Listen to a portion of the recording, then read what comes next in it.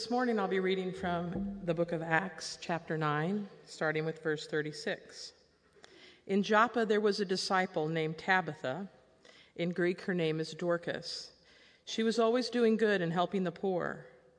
About that time she became sick and died, and her body was washed and placed in an upstairs room. Lydda was near Joppa, so when the disciples heard that Peter was in Lydda, they sent 2 men to him and urged him, "Please come at once." Peter went with them, and when he arrived, he was taken upstairs to the room. All the widows stood around him, crying and showing him the robes and other clothing that Dorcas had made while she was still with them. Peter sent them all out of the room. Then he got down on his knees and prayed. Turning toward the dead woman, he said, "Tabitha, get up." She opened her eyes, and seeing Peter, she sat up. He took her by the hand and helped her to her feet. Then he called the believers, especially the widows, and presented her to them alive. This became known all over Joppa, and many people believed in the Lord. Peter stayed in Joppa for some time with the tanner named Simon. This is the word of the Lord. When we were trying to decide when to start one service, to switch to one service in our staff meetings, I kept making the case for we should start on Memorial Day weekend and kept arguing for that and saying that was just a good starting point. Everybody will remember that. Some thought beginning of June. I kept saying this is a better one. You'll remember it. We finally decided, and I don't know, a day later, we're walking down the hall, and Bob walks by me and goes, "You're preaching on Memorial Day." I get it now. He was right.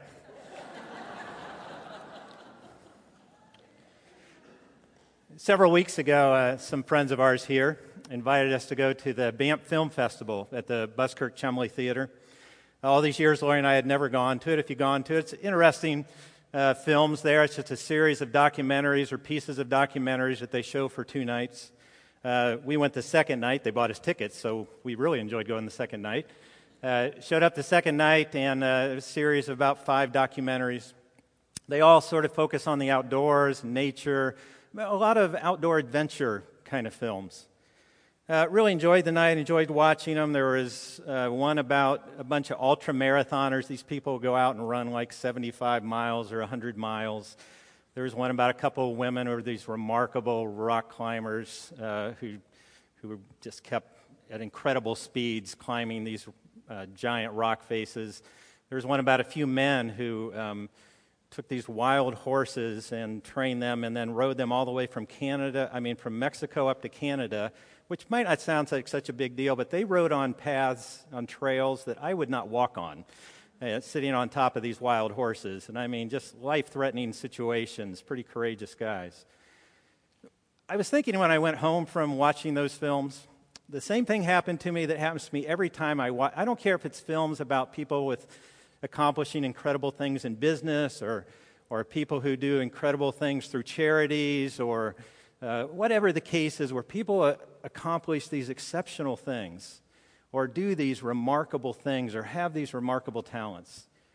I go home with kind of this longing to somehow be more extraordinary, somehow to be someone who does something that really matters and something that really stands out. I find myself longing, I really want to start becoming someone who could run 100 miles. I want to do that.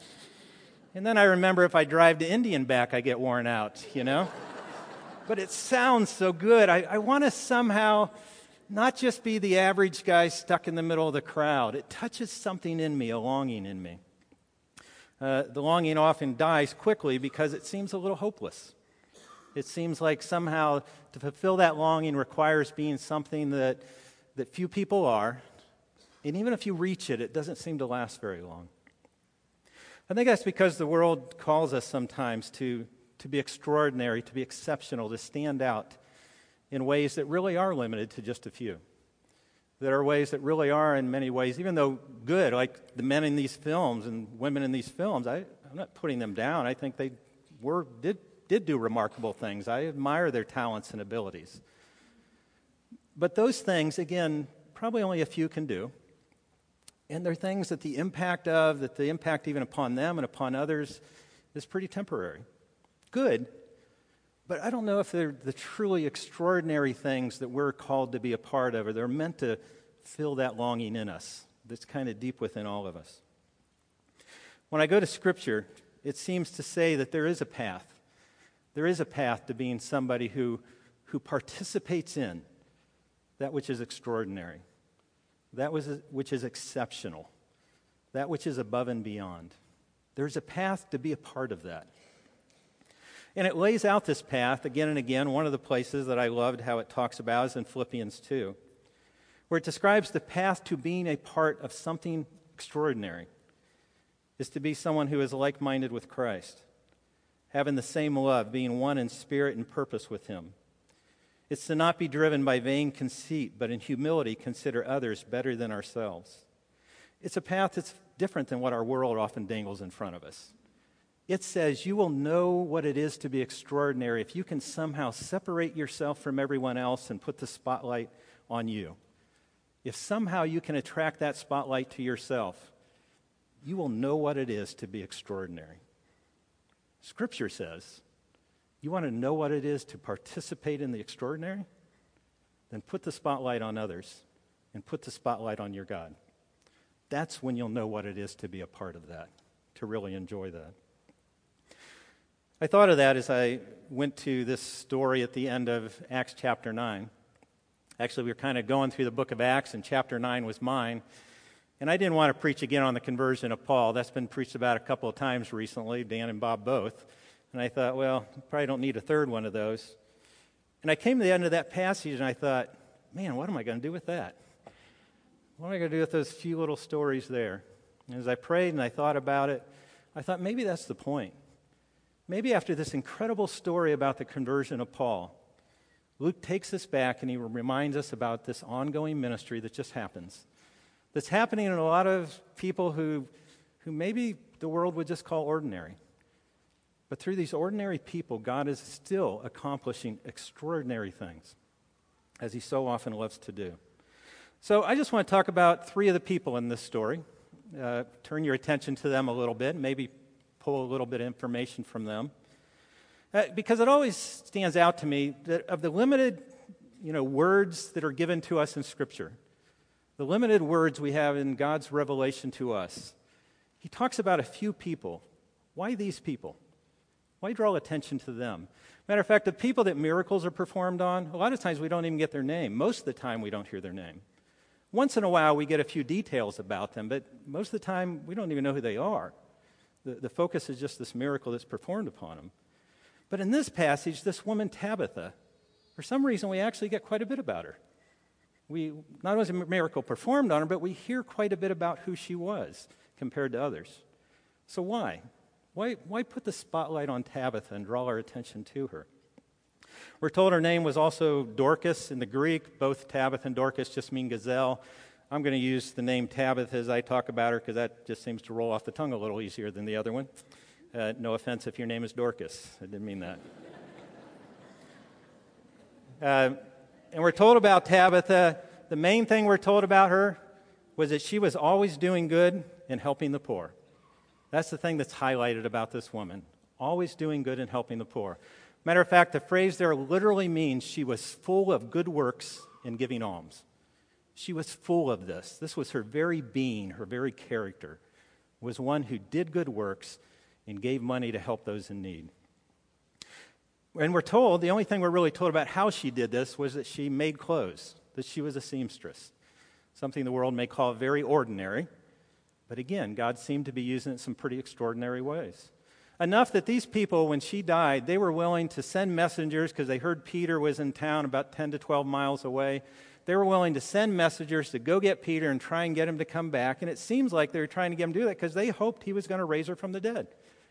This woman was important enough that she wasn't just someone who made clothes. She's someone that for some reason they cared about enough. She was important enough to their community that they wanted to go get this man Peter and see if he would come back here and resurrect her. And so they send for him. We're told that when Peter arrives that she's in this room where her body's been prepared, washed, and prepared for burial, and that she's surrounded by widows who are mourning the loss of her. Now, because of this, a lot of people assume that Tabitha was probably a widow herself, but there's actually nothing in the text that tells us that. No reason really to believe that, other than the fact these widows were all there. More likely, it's just the fact that, again, this is a woman whose life was about caring for those in need. And in her society, no more needy group than the widows. Actually, still true in many parts of the world today. No more needy group than the widows. And so these are the people who most deeply felt her loss, and they are mourning her loss when Peter shows up there. We're also told about her that she was a disciple. And Luke, in writing this, doesn't seem to be just saying that she was a follower of Christ. He uses this term, which is kind of unique to use, and he uses this term, seems to be highlighting the fact that she was someone, again, who was really vitally important to this community of believers in Joppa. She mattered to them. She had an important role somehow. Some assume, well, she must have been wealthy. You know, she was able to get the material to make all these clothes, to give money to help the poor. Maybe. Maybe she was just a woman who made incredible sacrifices for the sake of others. We just don't know that. What we do know is her absence was felt. She would have been deeply missed. Not because, again, she was a great teacher, a great evangelist. We're not told that she was a great disciple because of those things. She made clothes. She cared for the poor. And in so doing, somehow, she was vital in this mission of proclaiming the gospel. She was doing gospel work, making these clothes, caring for the poor. This is a woman who had extraordinary impact, but I think she had the kind of extraordinary impact that in a lot of ways the world would look at and say, oh, that's pretty ordinary stuff. But I think, again, from a kingdom of God perspective, she was someone who these ordinary acts were done in a way that connected her to the extraordinary because they were done through love. They were done in a way that put the spotlight on the other and the spotlight upon God. They were done in a way that was empowered by the Spirit. Matter of fact, I think even in her resurrection from the dead, this woman was called upon again to serve. That was how God wanted to use this woman who served well. He chose to once again ask her to step in and to serve. I was reading a commentary this week where the author was talking about this passage, and he was actually talking about how these miracles that Peter performed. So in the paragraph just before, he had raised Aeneas, who was a paralytic, been bedridden for 8 years, and he restored him to health, and he was able to walk again. And then we have this story about Tabitha. And he was saying who the beneficiaries were of those miracles, so he was kind of talking through that. And he started by just in passing making the comment, well, of course, two of the beneficiaries were Aeneas and Tabitha, of course. And I kind of read on, and then I thought, wait a minute. Was Tabitha really a beneficiary of this? Was she blessed by this thing? We're not told much about her death other than the fact that she was sick and she died. So this obviously wasn't an instant death. So like most people, death was probably a difficult thing. It was probably a painful thing where there was some suffering involved, and then she died. And this woman, this faithful servant of Christ, no doubt would have come before her Savior, and she would have heard these beautiful, remarkable words. Well done, good and faithful servant. You've been faithful with a few things. I'll put you in charge of many things. Come and share your master's happiness. This woman, who now is in a place to share her master's happiness, it's kind of like the hook comes out from the side and grabs her and pulls her right back. And now she's got to come back here. And she's got to go through death again. That horrible thing. That horrible transition. I'm not sure this was a big blessing for Tabitha. But Tabitha was called back.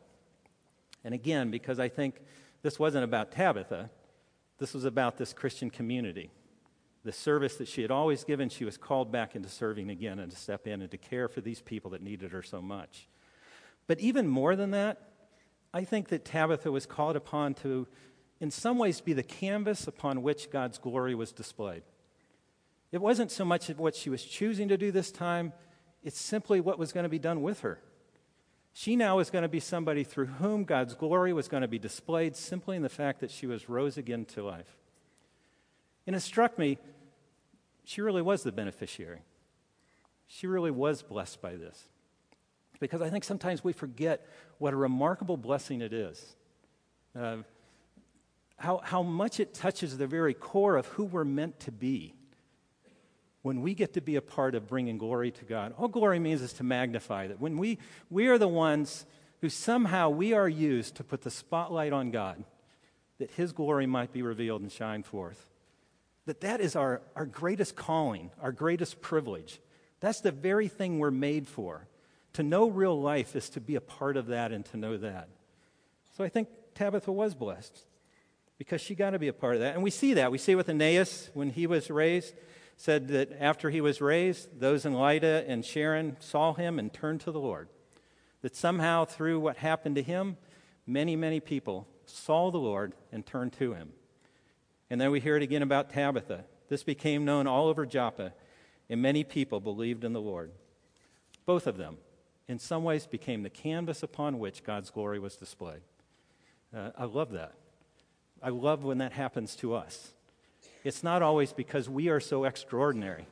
It's not always because we are so remarkable.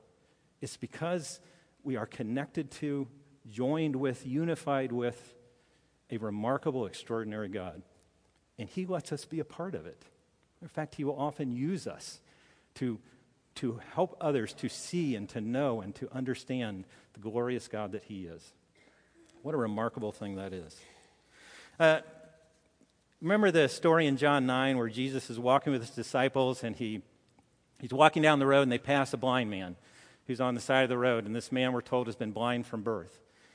And his disciples ask him, and if you go through the Old Testament, this was a common way of thinking, this very kind of simplistic cause and effect understanding of things. So his disciples ask him, so who caused this man to be blind? Was it his own sin or was it the sin of his parents? Because somebody had to sin that he's suffered his whole life in blindness, right? And Jesus looks at them and gives an answer, which we all go, well, that's good, because he's not saying that his own personal sin or the sin of his parents causes blindness. I can tell you, his answer doesn't make me feel all that much more comfortable, because his answer is, you know why this happened? So that he might bring glory to God, so that Christ might be glorified through him being healed. That's why this happened. And you read that story and you go, really? His whole life this man was blind and suffered blindness so that one little moment could happen? That one little moment where that healing would happen and the glory of God would be magnified and seen.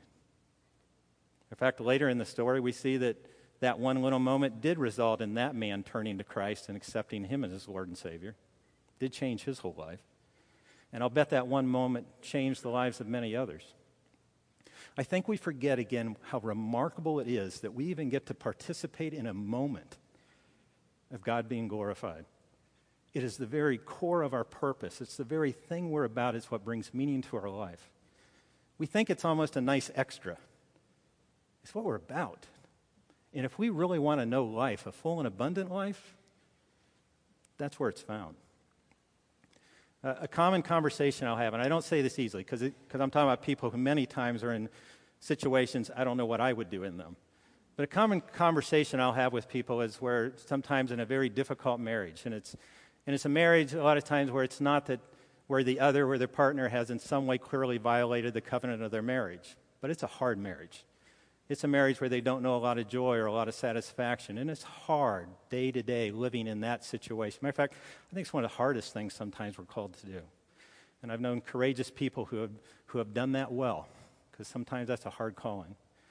But a comment I've heard many times throughout my ministry are people saying to me, and sometimes out of desperation, saying, surely God could not be calling me to stay in something that is so unsatisfying, that so robs my joy. Surely he could not be calling me to do that. And it's a hard answer to give, but it's an answer I believe deeply.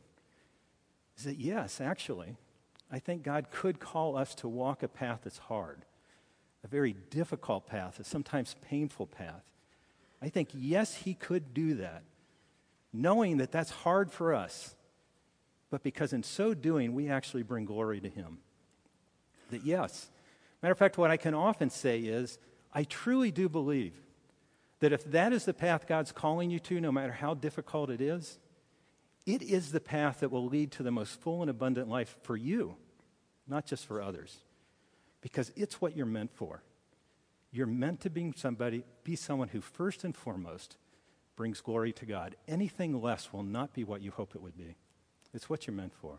Now, I talk about the marriage, but we face that in all kinds of situations in life, right? All kinds of situations where it's no, God, my happiness has to be the first thing. And I actually want to say, I think God cares about our happiness. But he knows our happiness is tied to his glory. It's where it's most to be found. C.S. Lewis wrote this: the Scottish Catechism says that man's chief end is to glorify God and enjoy him forever. But we shall then know that these are the same thing.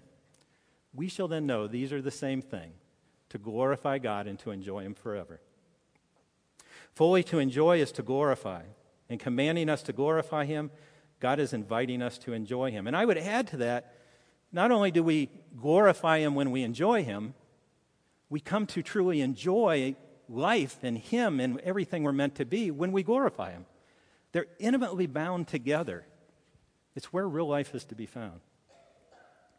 So let's move on to another person in this story, Peter. So you say, well, Tabitha, a case where God took that which is ordinary and revealed the extraordinary through her. Now, Peter, you might be tempted to say, well, he was a pretty extraordinary guy, right? I mean, Peter was a guy who was probably a great teacher, a leader of a great movement, and Peter's performing miracles. That's pretty much an attention grabber, right? You start raising people who are paralyzed up to walk, you raise the dead. People are probably saying, you're a pretty special guy. And you go, well, Peter was extraordinary, but Peter's extraordinary in the way anybody would say is extraordinary, right? And I think that's one of the dangers, actually. One of the dangers is that when we follow Christ, and Christ actually does extraordinary things through us, one of the dangers is we can quickly start thinking the source is us, right? That it begins and ends with us. And the odd thing is, if we do that, we disconnect ourselves from the thing that truly made this extraordinary. It becomes ordinary again. It becomes ordinary because it becomes temporary. It becomes something that only puts the spotlight on us. It becomes so much less than it could be, and the impact is so much less than it could be. And remember who Peter was. Peter was a fisherman that Jesus plucked off a boat. Peter was a guy who had some immaturity. He had his impulsive moments, right? He wasn't a guy who always had it together. Peter was a guy who failed pretty miserably. I mean, at that moment, that you don't want to look back on and say you failed, right? Your Savior is on the cross, dying for you, and 3 times you turn your back on and deny him. We talk about that all the time, but think how deeply that must have hurt to look back on that moment and think about how I failed the one who loved me so well. Think how that must have ached. This is a man who knew failure, who had his limits, a man who in some ways was pretty ordinary. And this man, God took, and thousands of people are coming to know Christ as a result of his preaching. This is a man who God is using to do miracles. It would be pretty tempting to start saying, you know what? I am a pretty special guy. Look at all that's happening around me. And to lose sight of why such extraordinary things are truly happening. And I love Peter because I think he's a real model to us of even when God does exceptional things through us, how we still walk that path that makes sure that we stay connected to what is truly extraordinary. When you see him healing Aeneas, performing that miracle on Aeneas, Peter says this: Jesus Christ heals you. Get up and roll up your mat. Jesus did it. Makes the point. It wasn't me. Jesus did it. And somehow people got that, right? I mean, it wasn't just he said it in that moment. He must have said that in ways and lived that out in ways that people truly got it. Because what happened in Lydda and Sharon? People were all turning to the Lord, not turning to Peter. And then you see Tabitha being healed.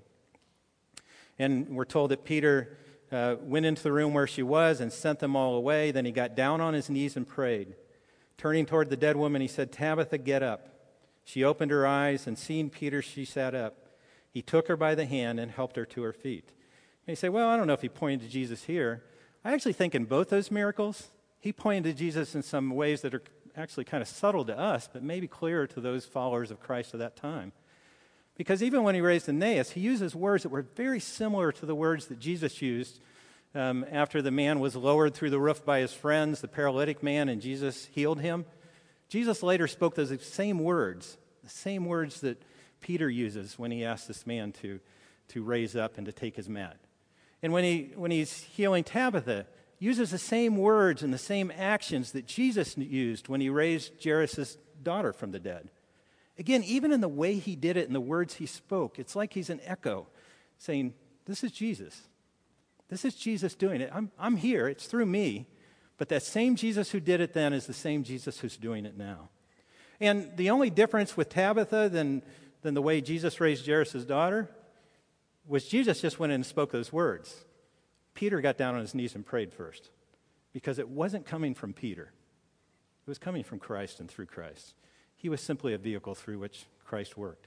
And when I say just a vehicle, I don't mean he was kind of a bystander. He became a vital part of the exceptional, extraordinary work of God. God invited him into it. And I love about Peter is he didn't try to steal God's glory when it happened. He kept pointing the attention back where the attention belonged. I, for 27 years, have been in churches that are full of some pretty remarkable people. My last church was in the shadow of Yale, and most of you know I've been here 25 years, and 2 academic communities. And one of the things about academic communities, I remember my son once saying about sports, he said, where else are you going to go to school where you got state champ football team, you got state champ basketball team, you got, it's like, man alive, how do you compete in this place, you know? Well, this is a place with people with some remarkable talents and skills and abilities and gifts, and I love that about this place. I love the remarkable gifts and talents that God has blessed many of you with. There are people in this church who have minds that visit heights that my brain would get a nosebleed going to, you know? There are people in this church that have musical talents that I can only imagine. People with athletic abilities, people with business skills, and the list could just go on and on. And over the years, just been exposed to a lot of people that anyone in the world would say, those are extraordinarily gifted people who are doing great things. And again, I don't want to take away from that or diminish it because I think it's true and I love it. But one thing I've seen over those 27 years is that I have seen people with extraordinary gifts and abilities and remarkable resources, and I've seen them use those in what I would say are very ordinary ways that put the spotlight on them and had a very temporary impact. And I've seen people with incredible gifts and talents and resources who I would say have joined the extraordinary in the way they've lived them out. And man, what a great, remarkable thing that is. I don't think the issue here is how impressive your gifts are, how many talents you have, or how many resources you have. It's really not what's important. What's important is, are they going to be just about you? Or are you going to use them in the way they're meant to be used? We are meant to be a diverse congregation with many different gifts. It's God's design. This isn't some who's better. It's the way we were designed. The question is, do we get that? And are we going to live that out? Are we going to take whatever He's given us and say, if I submit this to God, whatever I have can accomplish extraordinary things? Because God's doing it, and God's in it, and it'll be to His glory. John 15 says this, remain in me, as I also remain in you. No branch can bear fruit by itself. It must remain in the vine. Neither can you bear fruit unless you remain in me. I am the vine, you are the branches. If you remain in me, and I in you, you will bear much fruit. Apart from me, you can do nothing. You say, well, people are doing all kinds of things. Apart from me, you can do nothing that truly, truly is extraordinary. We need God in it for that to happen. One last character in this story that I want to draw your attention to is a guy at the end that you probably skip over pretty quick. Verse 43. Peter stayed in Joppa for some time with a tanner named Simon. And we just kind of skip over that and keep moving. But when I stopped and looked at it, I thought, a tanner named Simon. I know what a tanner is, a guy who takes the hides of animals and tans them, right? Well, as I've got reading, it turns out that in a lot of ancient Jewish writings, they point out that tanners were actually a despised people. People did not like them in Jewish communities. And largely they didn't like them because they were people in constant contact with dead animals, which made them ritually unclean. So they were kind of people looked down upon and pushed aside. The other reason was they tended to stink. It was a stinky profession. And so these were smelly people with smelly places of business, and they were pushed to the outskirts of town. People didn't really want to deal with them. Now think about Peter. Peter has been a part of this remarkable miracle with Aeneas, where he's raised up after 8 years bedridden, and now he can walk. Tabitha has raised from the dead. Again, hundreds of people probably coming to know Christ as Savior. Peter's in the middle of all this. Do you think Peter's going to have a hard time finding a place to stay? Do you think that's his problem? Do you think he couldn't ask anybody in the Christian community, or probably anyone in the community anywhere, and he wouldn't have a place to stay? The doors wouldn't be open to him?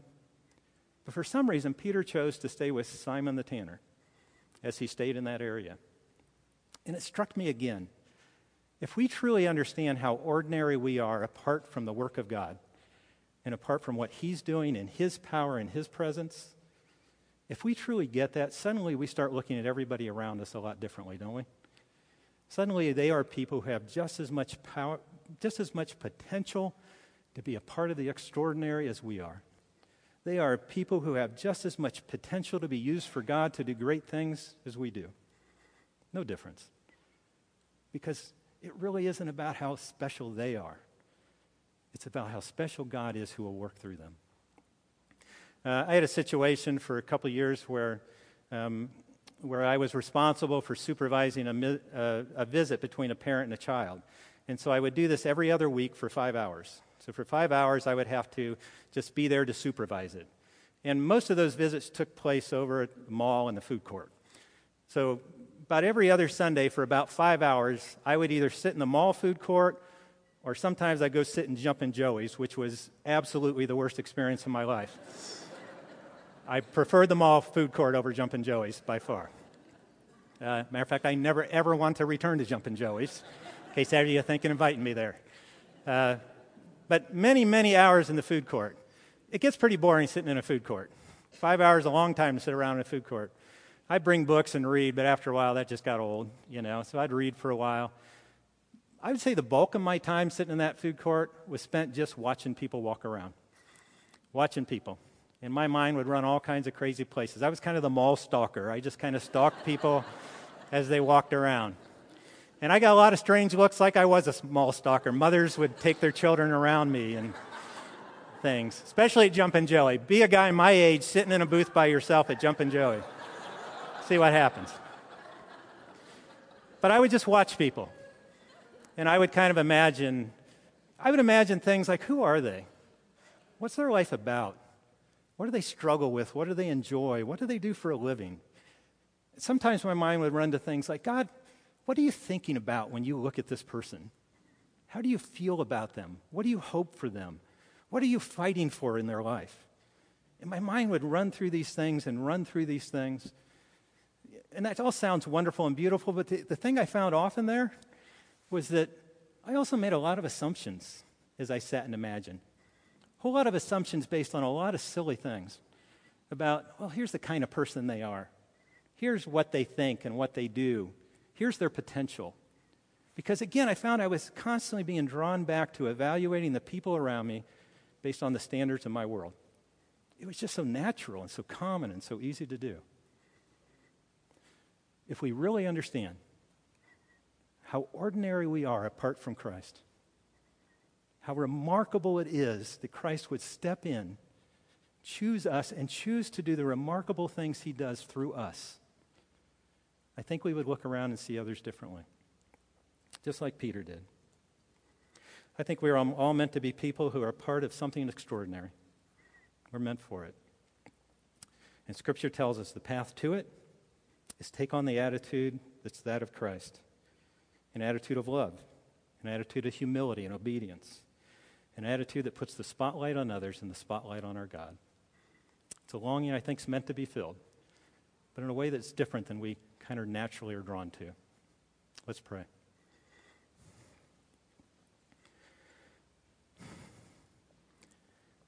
Father, those times that we get stuck in thinking about ourselves as being less than we long to be, or Father, those times that we get caught up in thinking we are more than we really are, I pray, Father, that in either of those times you would help us to get our eyes off ourselves and to remember you and to see you. Because, Lord, when we see you, when we see your glory, we can't help but praise you.